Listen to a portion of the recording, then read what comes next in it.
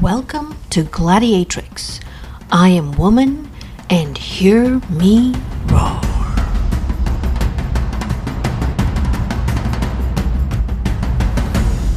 I'm your host, Malini Sarma.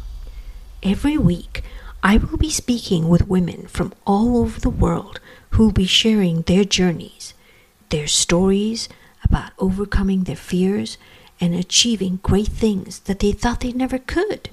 So if you don't want to miss a story, make sure you subscribe. Before we talk about today's show, I would like to say thank you to all my guests who have been featured on the Gladiatrix podcast to date. I have a dream. There are 193 countries in the United Nations, and I have a dream that I can host at least one woman from every country in the world on this podcast. That is 193 countries, 193 stories on 193 shows. So if you know of somebody who should be featured on the show, please drop me a note. I would really appreciate it. In today's episode, we're speaking with Jillian Teets. Jillian is the host of the popular podcast Sober Powered, where she documents her journey to sobriety. In this episode, listen to Jillian as she speaks about how she started drinking at the age of 22, recognizing some of the signs, and finally, what made her stop. This is her story. Hi, Jillian. Thank you so much for being on my podcast. I'm really excited to hear about your story, and I really want the world to hear about what you have to say. Thank you for having me on. I'm really excited for this conversation. Oh, you're very welcome. So you are the host of a very successful podcast that basically documents your journey of sobriety. But before we go into all those details, I really want to know, tell me a little bit more about you, growing up, where were you born? Do you have any siblings? What did you want to do when you grew up? What was growing up like? Yeah, so I'm from the Boston area. I never left. I just moved a bit closer to the city as I got older. I have one younger brother. He's my best friend and basically always has been. We've always been very close. I was really bullied through most of school, like all of middle and high school. Mm-hmm. So my brother was like a very important person in my life. And your third question, for what I want to do when I grow up, it's changed over the years. It was FBI agent for a while and then lawyer. But I think the main dream was professor. That's still a little dream that I carry around. I think that would be such an amazing career. Yeah, that's really cool. And I can see a little bit of that in your podcast because I love the way you document everything, and that's really cool. But going back to your journey, so how did you get introduced to alcohol? Or was it just like a natural thing, like that everybody does, or like in college, or how did that start?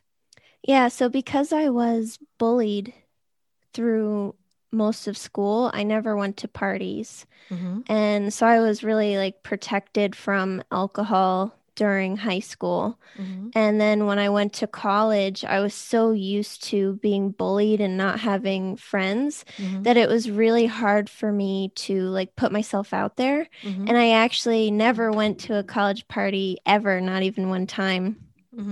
So I didn't drink during college either. I had my first glass of wine when I was 18. And I remember feeling intense shame after having it, intense shame just from one glass. And then I didn't drink again really until I was 22 and I was in graduate school. And there, everybody drank. And I wanted to fit in. I wanted people to like me. So when we started going to bars, like almost every day after work, I would start ordering beers just like they did. And then very quickly, I gained the appreciation for why people drink. And then it was a thing. Oh, so going back, and you said you were bullied in high school. You said your brother's younger to you? Yeah, he's 2 years younger. So when you were bullied in high school or when you were in middle school, is it like why? Because you're just shy and you didn't say much, or was it they just, is that why? Why did they bully you? Or is it? Yeah, it was a weird thing. So I moved school districts in Mm, between elementary and middle school. So I mm-hmm, started out at a brand new school where no one knew me. mm-hmm, And one of the popular girls decided for some reason that she didn't like me. I still mm, don't know exactly why. mm, And she just turned the whole grade against me. And then it just kind of stuck. I don't know if people knew why they didn't like me, but they mm-hmm, just knew like everybody didn't like me. mm, And I would have moments where like there was more intense bullying, but overall it was just like ignoring me, not wanting to be my friend, not mm-hmm, wanting me to sit with mm-hmm, them at lunch, stuff mm-hmm. like that. It's like a Mean Girls, like the movie. It's like Yeah. kids are mean. I mean, that movie just kind of brought it to light what actually happens, Hmm. but it kids can be extremely, and it does such takes such a toll on you. Like it completely chips away at your self-confidence, and Hmm. then you wonder, is there something wrong with you? And so I'm glad your brother was there, to be at least you had one friend, right, who was Yeah. with you. Yeah, I know how that is. I know how that feels because I've always been the new kid in class because, we moved around a lot too. So I totally get how that feels. I'm sorry, you know, then. No, but you know what? If it doesn't kill you, it makes you stronger. So That's very true. yeah, so now I'm the most social person ever. No, but no, I'm sorry you had to go through that because I know how painful it can be. Thank Uh, you. um, so when you started drinking in college, I mean, that is really uh, rare, right? For college kids not to drink because usually there's Yeah. always a party happening. So I guess it kind of you would have thought that okay, if you didn't drink in college, then you'd be fine because that's usually where kids get introduced to alcohol, Hmm. or probably even in high school. But in your case, you almost started much later. Like you were an adult, you were 22, you were with the big kids now, right? Yeah, I thought I was safe and I thought that I was a strong person and I wouldn't let anything like that happen to me. And I was an adult now. I knew what I was doing. And then I realized pretty quickly, like, it's not something that people really choose. It's not something that you can resist. So why did you feel shame? You said you drank and you felt shame. Why? Yeah. So that is a big part of my story. So something that my husband says that always sticks with me is he said that my actual drinking wasn't a problem. It was what happened afterwards. So all the shame and the self-hatred, he Mm-hmm. said that was the problem. I was still drinking a lot, but yeah, so the shame just happened right away. My brother struggles with it a little bit. It's Mm-hmm. something that we both observed growing up Mm-hmm. was a lot of shame, and I guess we just internalized it, and that's like our go-to when something happens, we go straight to shame. So is that like in your family? Did like your father, your parents? I mean, were you like around alcohol for that to happen? Like, were you constantly told, "Oh, you shouldn't drink because only people who are like they have a problem. If you're drinking, you have a problem." Is that how it is? There was no judgment. I did witness some unhealthy drinking, which was Mm-hmm. why I waited so long, Mm-hmm. and probably contributed to my situation. Mm-hmm. But there was never any judgment. My whole family, for the most part, are the type of people that have one drink and Mm-hmm. that's like it. Mm-hmm. And then there was me, like Mm-hmm. off on the other extreme. So you said you started drinking when you're 22. So how long did it take before you realized, like how many years were you drinking or how many months or whatever before you realized, you had a problem? Did you figure that out or did somebody else tell you that, girl, you got a problem. You got to do something about it? Yeah, no one's ever said that to me, which it surprises me, I guess, that no one said it because people did witness. Mm-hmm. some bad moments. But I think I knew right from the beginning, I never had any control over it. Like I never had an off switch. I didn't have the voice in my head that said, like, this is enough. You should stop here. I just had a voice that was like, one more. And pretty quickly, like it escalated. By the time I was 23, I was a daily drinker. By the time I was 24, my tolerance had doubled. And that was when I really started to become concerned because the quantity was a lot that I was drinking. Mm-hmm. And that was when I started trying to moderate. So I guess really 2 years in is when I started being very aware So, of. so did you get, we know, did you have a DUI? Did you get pulled over? Were you like, would you like get up in the morning and start drinking, just drinking all day until the end of the day? I mean, what was your frequency like? Like how much were you drinking in a day? Yeah, so no to all of those questions. So I've never had any like public Mm-hmm. negative consequences. Everything was internal, like my own mental health. Mm-hmm. I've always had like a good career during my drinking. Mm-hmm. I got my master's degree while I was drinking every day. Mm-hmm. So it didn't interfere with like my daytime self, Mm-hmm. besides the crippling shame and the hangovers. Mm-hmm. But as soon as I would get home, I would start drinking, and it could have been anywhere from like 2 glasses of wine. If I was trying to moderate, I would share a bottle with my husband, and then there would be no more alcohol. Mm-hmm. So that was how I would stop. You just Or keep drinking until it's over. Yeah, exactly. So if I had a bottle of wine, I'd drink the whole bottle. If Mm-hmm. we were out, I would just keep ordering drinks. So it Mm-hmm. could be anywhere from like 2 glasses of wine on a good day to like eight on a bad day. So it always varied. Mm-hmm. When I was 24, it was probably like 5 drinks a Mm-hmm. night, Mm-hmm. something like that. Every Even night. Yeah, and I was a teacher and I had to get up really early. Wow. Yeah, that helped me realize like you feel terrible every single day. Like Mm-hmm. it's hard to teach when you're hungover. It's hard to teach anyways, but Yeah.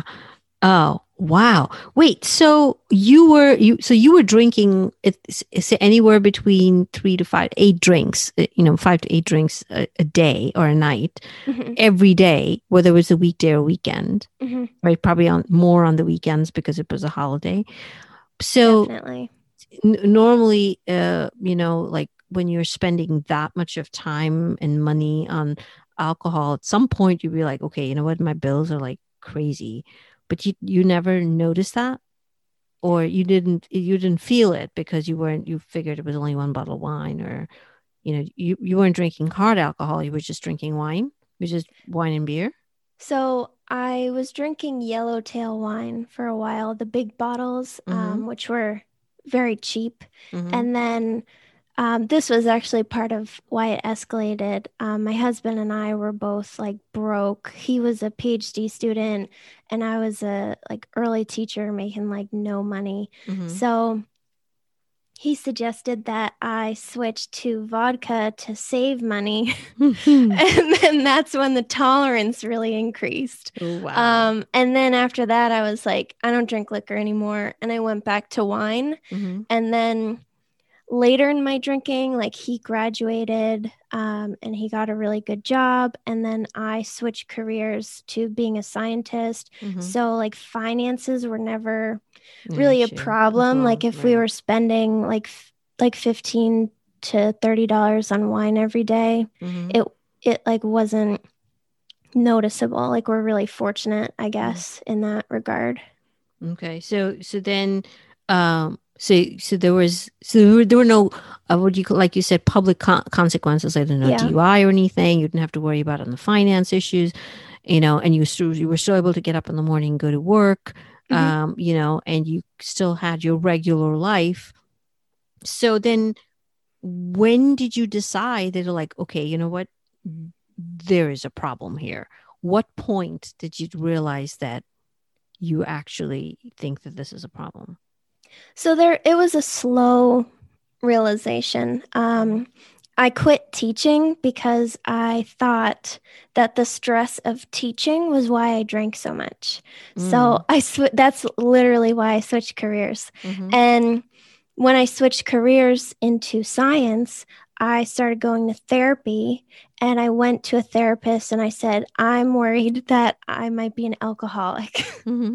And she should have been like, well, you are then. Mm-hmm. But she was like, well, let's see. Why don't you not drink for a week? And, we'll see how that goes. Mm-hmm. And at that point, I hadn't skipped a day for many years. Mm-hmm. And I did the week. It was Mm-hmm. fine. Mm-hmm. And then we were like, okay, I'm not an alcoholic. Mm-hmm. So I just continued about my way. Mm-hmm. And then, And you continued, you mean you continued drinking? yeah. Uh-huh. Yeah, I just went right back. I was like, okay, I'm not an alcoholic, so whatever. Mm-hmm. And then another year went by, Mm-hmm. and my mental health really took a big hit during that year. I developed anxiety and my depression, which is something I've always struggled with. It turned into suicidal thoughts. Oh boy. And yeah, so it got scary. And then that was what really prompted me to stop. But I didn't want to stop. So I actually challenged myself to not drink for 90 days because I thought, that would be a nice reset or something, and I'd be cured and able to moderate. So I did the 90 days. It was great. I felt amazing. And I connected the poor mental health to drinking. But then on day 91, I got drunk the very first day that I could because I finished the challenge. And then I, continued to blow up my life internally and then quit for real in November. So the suicidal thoughts came right back as soon as I went back to drinking. So when you're saying November, you're talking November 2019 or 2020? 2019. Okay.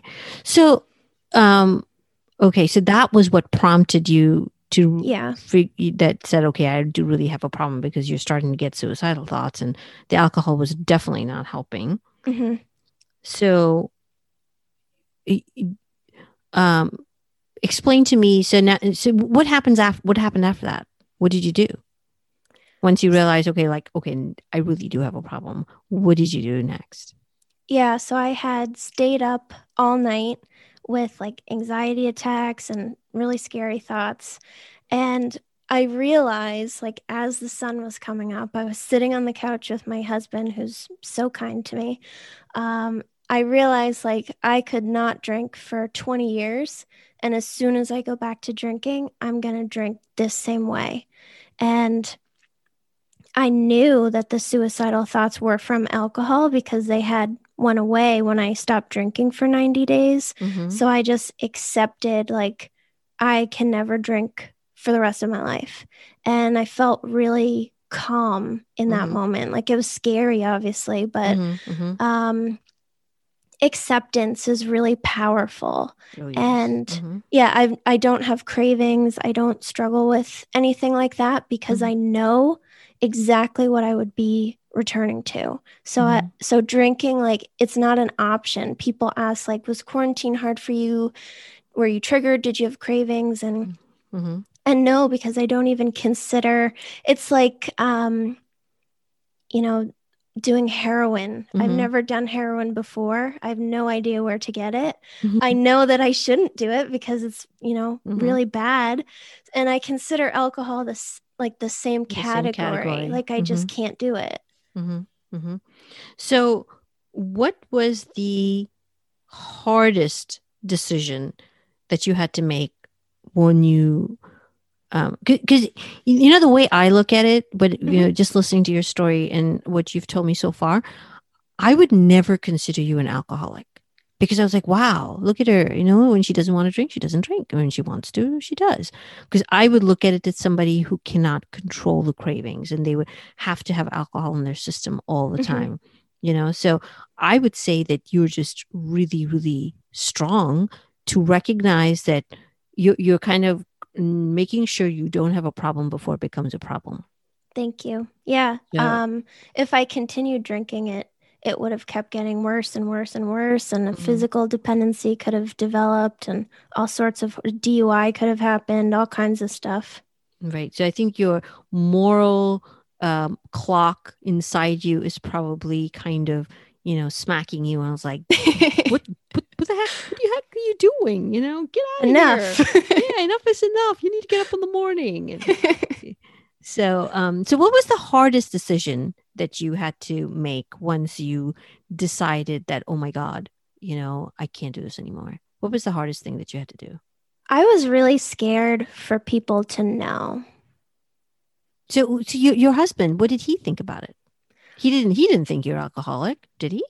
No, he didn't think that. He thought if I could just stop the shame and the self-hatred, that my like actual drinking wasn't bad. I mean, it was bad. Like the number of drinks I was having was so unhealthy. Mm-hmm. But I couldn't, like, drinking makes me hate myself. Like I couldn't unlink the two things. Okay. But yeah, so he never like shamed me or was mean to me about it. He was always just very kind and just took care of me. But no one else saw what he saw, because on the outside, I was just like a good time. Like I was just your fun friend who'd go out and get drunk with you. And all the bad stuff happened usually at home, just me and my husband. So he got to see the worst side of it. Yeah, he saw all the misery. So what was the easiest thing to do? What was the easiest decision you made once you realized that, okay, I really need to do something? I think the easiest decision was never drinking again, even though that sounds like crazy. But once I really accepted reality, I was just so at peace. And I don't know, it was just like my new normal, even though it took adjusting to, and it was hard and it was weird. Yeah, that I've never questioned that decision. Okay. I mean, yeah, you're right. You would think that would be the hardest thing, but that was Yeah. probably the easiest thing for you because it just gave you a reason why you shouldn't drink, right? Yeah, I have a very good reason, because my life is at risk if I return to drinking. Right. No, that's really cool that you were able to do that. And I love the name of your podcast. Oh, thank you. It's called Sober Powered, right? So Yeah. what prompted you to start the podcast? So when I quit, I wanted to understand, like that very day, I started thinking, like, why did this happen to me? I didn't drink till I was 22. I don't come from a long line of alcoholics. I have a good career, a good marriage. I live in a house, and I couldn't understand, like, why would this happen? So I started learning everything I could about addiction science and psychology.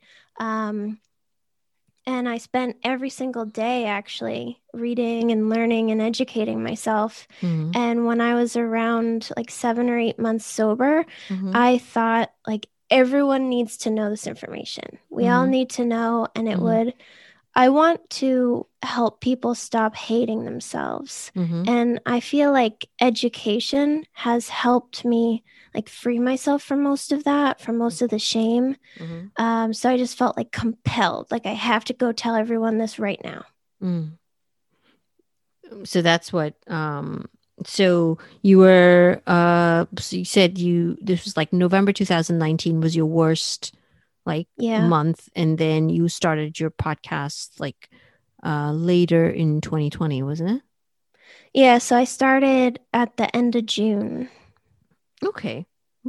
So you have been, I think you're extremely brave for, being up Thank front, you. talking about your journey of sobriety and everything. So what was the reaction of your friends and family? What was the reaction that surprised you the most? Surprised me the most, I think, was that so many people pressured me to drink. Really? Yeah.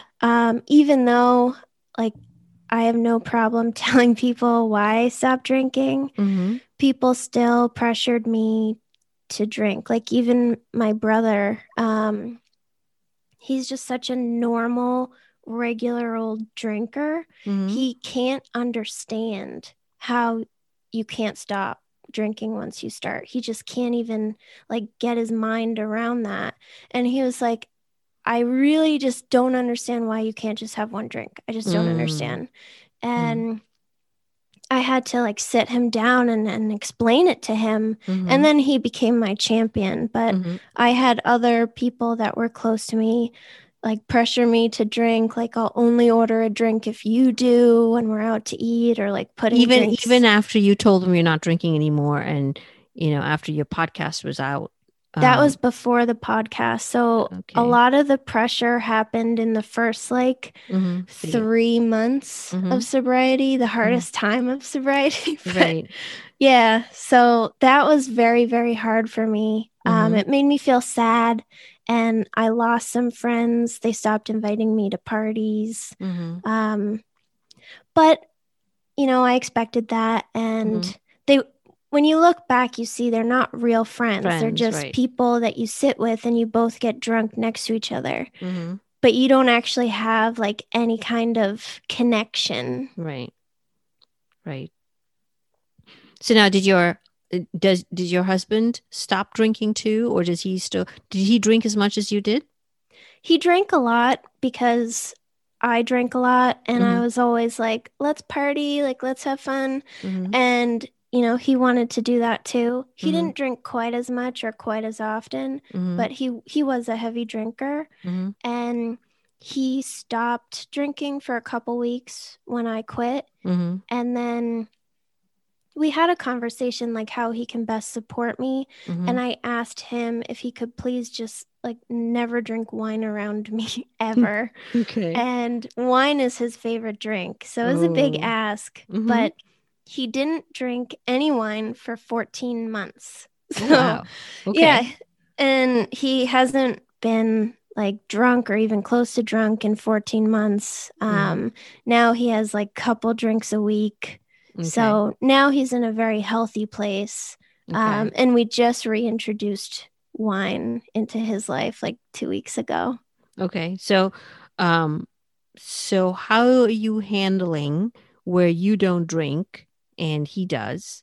How does that affect you as, like somebody who is promised yourself that you're not going to drink anymore? Yeah. So sometimes it feels sad. I feel sad that he can do it and I can't do it. I don't feel like tempted to do it because it's not an option, but I feel sad. I feel sad that when we go to weddings or on vacation, like I can't do what everyone else can do. But he is really, really respectful of drinking around me. Like he makes sure that it's not near me. When he drinks wine, like he drinks it in a coffee mug, so I can't like see it. Yeah, so I can't see it. Yeah, so he's really, really, really good about it. Okay. I mean, he's doing what he has to do, right, to help you out, and that's great. So, as a young, working professional woman, going through this journey, what would you want to tell other women struggling with this issue? What advice would you want to give them? I think the best piece of advice that I can offer is if you are worrying that you might have a problem, it's because you do have a problem. Someone could have said that to me like 4 years before I quit.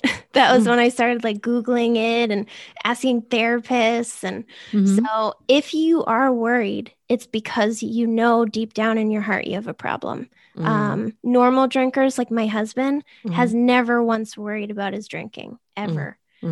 He just drinks when he does and then never thinks about it again until his next drink. So the obsession is a sign that you have a problem. And you did have that. Oh, yeah. I thought about alcohol constantly. I thought about like, how can I moderate my drinking? What strategy can I try this time? Like, I literally researched moderation strategies and they never worked. But yeah, I was very dedicated to my alcohol obsession. So like you said, you lost some friends. They weren't really friends, but now, how do you cope with, when you have to go out to, either, well, we have COVID, but, which is kind of in some ways, I guess it's a blessing in disguise. But if, when everything opens up and you have to go out and, like you said about work parties, people are like, oh, let's go to the bar. And, or they have, stuff where they're like, okay, everybody get a drink. How are you coping? Have you told your coworkers, hey, don't invite me if there's alcohol. Make sure there's a non-alcoholic drink in there so that I can come. Others, I'm not coming. So I actually switched jobs during the pandemic, and my Okay. new coworkers do not know. Okay. I'm waiting for them to like find out because it's not hard to find out. Like if you Google me, it's everywhere. Okay. But they don't know. My old coworkers did know. And they would have mocktails too when we went out, or they were always like really cool. And my new coworkers, like, I think they'll be fine. I don't mind people drinking around me. I just don't want them to ask me like, Pressure why aren't you drinking? Like, right. What's going on? Why are you still not drinking? Like that kind of stuff is really frustrating. So you are looking back now. So you have been sober for more than a year now, right? Congratulations. That's a Thank huge you. milestone. Knowing what you know now, is there anything that you would have changed in the past, looking back? Or is there anything that you would have told your younger self? I don't think there was much that could be changed. I think that there were a lot of circumstances in my life, a lot of things that happened to me that all aligned in a really negative way to create a drinking problem. So I think even if I changed like one or two, there were so many things that like contributed to it. I don't think it would have made a difference. And my younger self, I really like that question, and I always try to think very hard about that. I don't think anything that I would say would have an impact, even if I showed up and I was like, I'm living my best life, everything's amazing, all you have to do is stop drinking. I would have been like, she doesn't know, like, but before I started drinking, I was very, very obsessed with being thin. That was like my dream, was to be thin. Okay. And I wonder, because when I quit drinking, I naturally just lost 20 pounds because I had more respect for my body and I stopped just treating myself so horribly. So I'm curious if I like transported back in time and I was like, you can have body confidence and, a little bit of weight loss if you only stop drinking. And if you keep drinking, you'll never get there. I wonder what younger me would have done, because thinness was very important to me. But I guess I'll never know. But I think that's the only thing that would have had an impact. Interesting.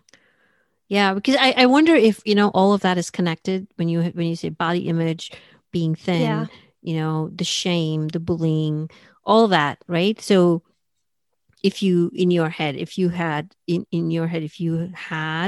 the confidence to say, you know what, I'm fine the way I am. And I don't need I don't need anybody or anything to convince me otherwise. I wonder if that would have not even started. The drinking would not have even started, right? Yeah, there's a huge link between women with eating disorders. You don't even have to have like a full-on eating disorder, just like disordered behaviors or like a disordered view on food. Huge link between that and alcohol abuse. And I really like switched. So I met my husband when I was 22. So unfortunately, he saw the whole process from start to finish. But When I met him, I wanted to get better and Mm. have healthy eating habits and a healthy relationship with food. Mm-hmm. So I started therapy for that. Mm-hmm. And as that got better, that's when I started really drinking. So I just like swapped them. Yeah, you just went from one thing to another. Yep. Yeah. Yep. That is Yeah. really interesting. That is really interesting. Yep. Because they always say that women are the ones who tend to get more addicted than men. I think, Hmm. I don't know if it's just the mental makeup or is it just the way our body is that we just tend to, be attached more to things like that. I don't know if it is what it has to do with that, but they always say, and I remember because I grew up around alcohol, Hmm. but I never drank, because I've seen how nasty it can get. And I've seen the Hmm. worst of, people lives getting destroyed and how, families being destroyed because of alcohol. So Hmm. for me, it was never an attraction. I never drank, and I also have a very low tolerance because I'm a happy drunk and then I go to sleep. So it doesn't do me any good. So, and I never, it never excited me that, so it's not something that culturally that's not something I grew up with Hmm. either. So when I came to this country, it was really hard for me to I'm like I don't drink, you know, and I'm like paranoid about it. I'm like, what if I go off to sleep someplace and nobody knows where I am? So that was my always thing. But no, but it's very interesting because I've seen seen your posts about the brain activity and how all of that ties to how you make decisions and the addiction and everything. And yeah, I think you probably have a study on your hands when you talk about women and in disorders in alcoholism. So yeah, this is really interesting. I'm sure I'll be hearing more about your journey. So I have a question. Do you have like a list of resources? So if somebody who thinks they have a problem, where would they reach out to? Are there national resources, where they can go for addiction help? Um, Anything like that? Yeah, so there's a lot of good blogs or good sites.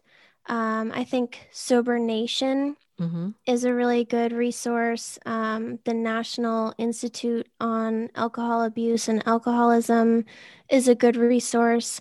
There's a ton of rehabs that have a website and they will also have a blog, Mm-hmm. and they are all excellent resources.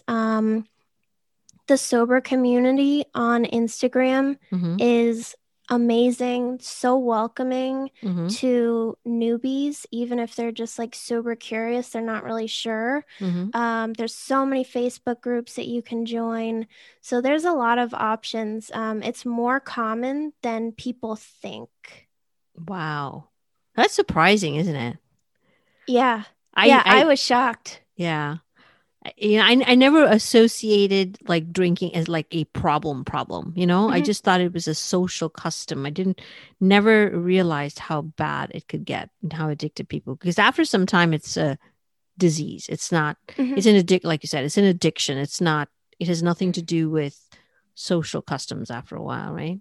Yeah, it becomes like a way to stay normal. Mm-hmm. So you're always like fighting off anxiety or depression or withdrawal symptoms, and Mm-hmm. you drink like just to bring yourself back up to baseline. Like you don't even get that happy, fun, Mm-hmm. like carefree anymore. Mm-hmm. It's just like something to fix all the problems in your life. So that's another misconception. People think we're just like obsessed with fun and we don't care about anything, but it's actually like really not fun to drink that way. It's never fun, not even during. But you can't stop yourself.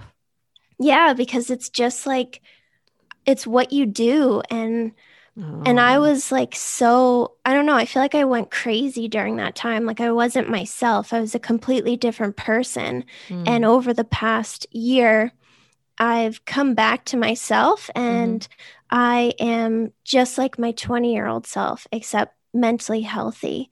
Um, So are and that, you more confident now? yeah, I have a ton of confidence. I'm nice and outgoing and Mm-hmm. social. Are you Um, still worried about being thin? no, I'm not. I still have like a little, I don't know, like sometimes I worry like how clothing might look or certain like types of things I don't want to wear, or I might be like insecure like in a bikini. But overall, I just genuinely like myself. And that's awesome. I've never liked myself before. So that was like the best gift that sobriety gave me. I think that is amazing, because I think the number one thing you need to do is love yourself first. Yep. And then everything else, happens after. So, well, I have to say, I am really impressed with how you were able to figure out that you actually had a problem. Because I don't think a lot of people even know, right? A lot of times they don't even realize that they have a problem. Yeah. So for someone so young to be able to figure that out, I think that's amazing. So congratulations on your sobriety, and congratulations on your podcast, because I know it's, like you said, you didn't realize how many people needed that information. But I think you're doing a really good job, because I love the way you present it in a very scientific and logical way, which makes so much of sense. And there's no shame attached to it. It's truly an addiction problem, because your brain doesn't know how to handle it after a while, right? Yeah, like it's not anybody's fault. That's like my main point. And sometimes I use like fancy words and like intricate explanations, but the main point is like, it's not your fault. You didn't choose it. Right. So yes. So for those of you who are listening, it's not your fault, but go check out Jillian's podcast. It's called Sober Powered, and she's doing amazing things, and invite her to speak, because that's what she wants to do this year. So, but thank you for coming onto the show, Jillian. I really appreciate it. And thank you for sharing your journey. Thank you for having me. You're very welcome. Thank you for listening. And don't forget to subscribe. And if you love the show, please leave a review. Just remember, you could be one story away from being inspired.